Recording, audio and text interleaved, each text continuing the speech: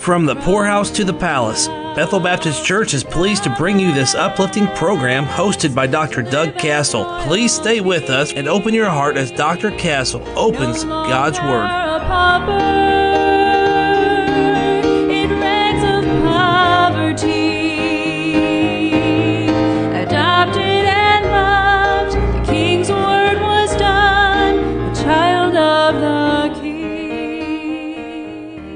Well, greetings, beloved. A new week is upon us here from the poorhouse to the palace. We have just started. As we closed out last week, I introduced to you the book of Malachi, and we're going through, finishing up the last three of the Old Testament books of the Bible, the post-captivity prophets.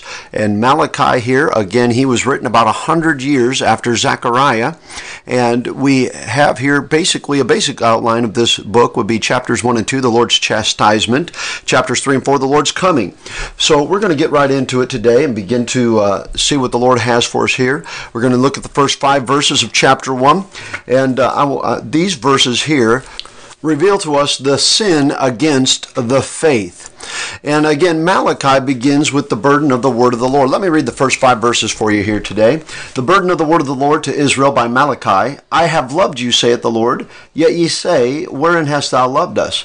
Was not Esau Jacob's brother, saith the Lord, yet I loved Jacob, and I hated Esau, and laid his mountains and his heritage waste for the dragons of the wilderness.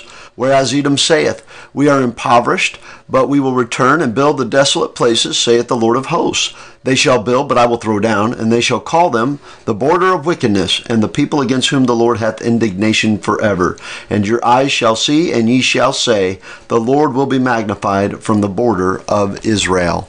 Now here, he begins with this word of the Lord, and the word of the Lord is a great weight, the burden of the word of the Lord, and that burden is a great weight to those prophets who carry it. Its message, its ministry, and its methods are grave things to carry to a sinful people.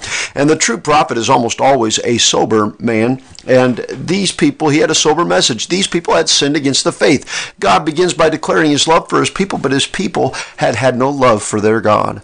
And this is the burden of the prophecy that we have before us here. God rebukes his people because he loves his people. However, his people do not love God because they do not keep his commandments. And that's John 15 and verse 15 and 23. You know, it ought to be a daily prayer that we would prove our love to the Lord by keeping his commandments. Jesus said, if you love me, keep my commandments. And so we prove our love by keeping our commandments, not by how you feel about God. Do you get that? Your love to God is not proven by how you feel, it's proven by how you obey.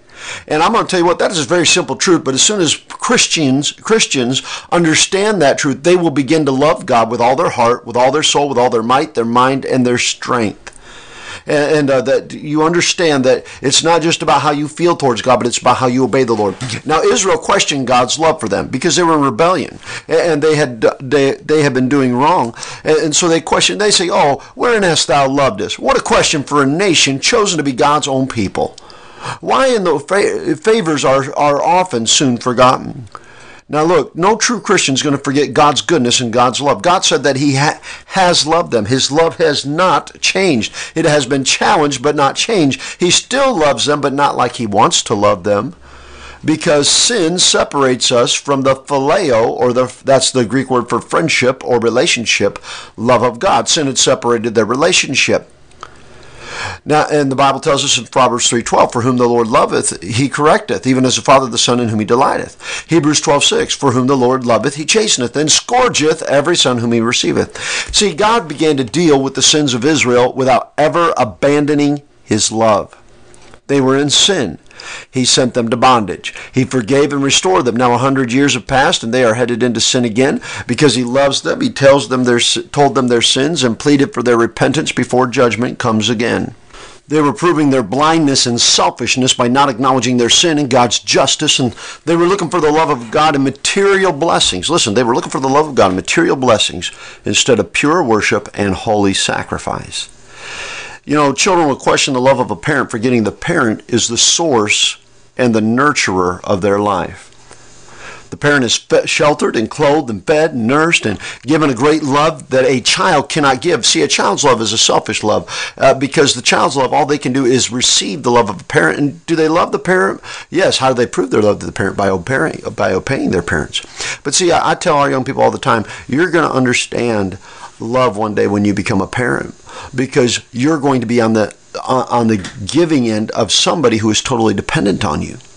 And so a child disobeys their father's will, and they feel the parent doesn't love them because something they lusted after was withheld from them, or they were chastened or punished for disobedience. And if the child did not want to be punished, he shouldn't have disobeyed. The parent loves their child by correcting. By the way, the Bible is very clear that he that spareth the rod hateth his son. If you don't correct your children, the Bible says you hate them. God's reminding them that he loves them by correcting them.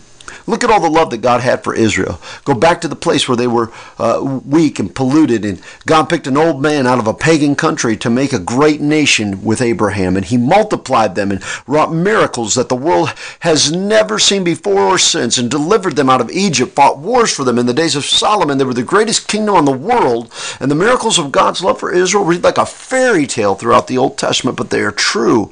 Too wonderful to be true, and yet they are as true as they are miraculous. They are true wonders, what God had done for Israel. Anyway, beloved, listen to me. Don't question God's love for you. People often question the love of God, and they claim that God doesn't love them based on their past or based on their present circumstances or based on their material prosperity. And we often look for temporal prosperity or worldly glory as proof of God's love. God is not interested in proving his love through temporal prosperity or worldly glory. People are in financial poverty, or they've been struck a cruel blow of poor health, and someone they love has suffered or died, and circumstances do not dictate the love of God for his people. By the way, let me tell you what does. Calvary. You have a Savior who lived and suffered and died to pay the entire sin debt of the entire world, and for you personally to bring you into a life, everlasting life. The life you had before brought you into a life and death of poor circumstances. Jesus promises a short life on this earth that's like a vapor in order to give us eternal life, everlasting life in heaven. God loves us in 10,000 times 10,000 ways. We don't have time enough or ink enough to name the ways that God proves his love to us.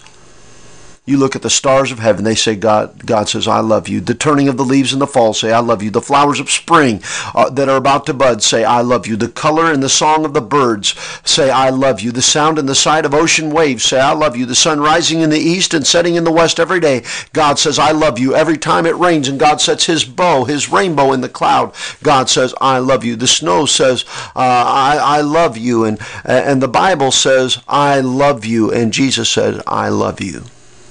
Joseph Parker used to liken the love of God to the morning dew. When was the last time you saw old dew?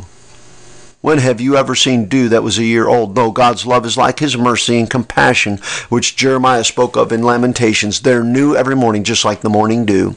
His love is new every morning. It's always fresh, it's always unspoiled, and it's water and it's life. My time is gone for today. I hope you've been reminded that God loves you. And God will, if he loves you, he will chasten you when you're wrong, but only to bring you back into a good and a right fellowship with him. God bless you is our prayer until our time tomorrow. No longer a pauper in rags of poverty. You've been enjoying the program From the Poorhouse to the Palace. Find Pastor Castle's Bible commentaries and other resources when you visit the website bbclinton.com.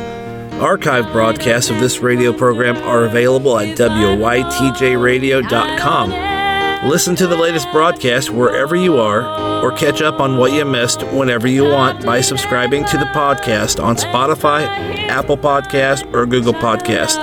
Just search From the Poorhouse to the Palace. From a poor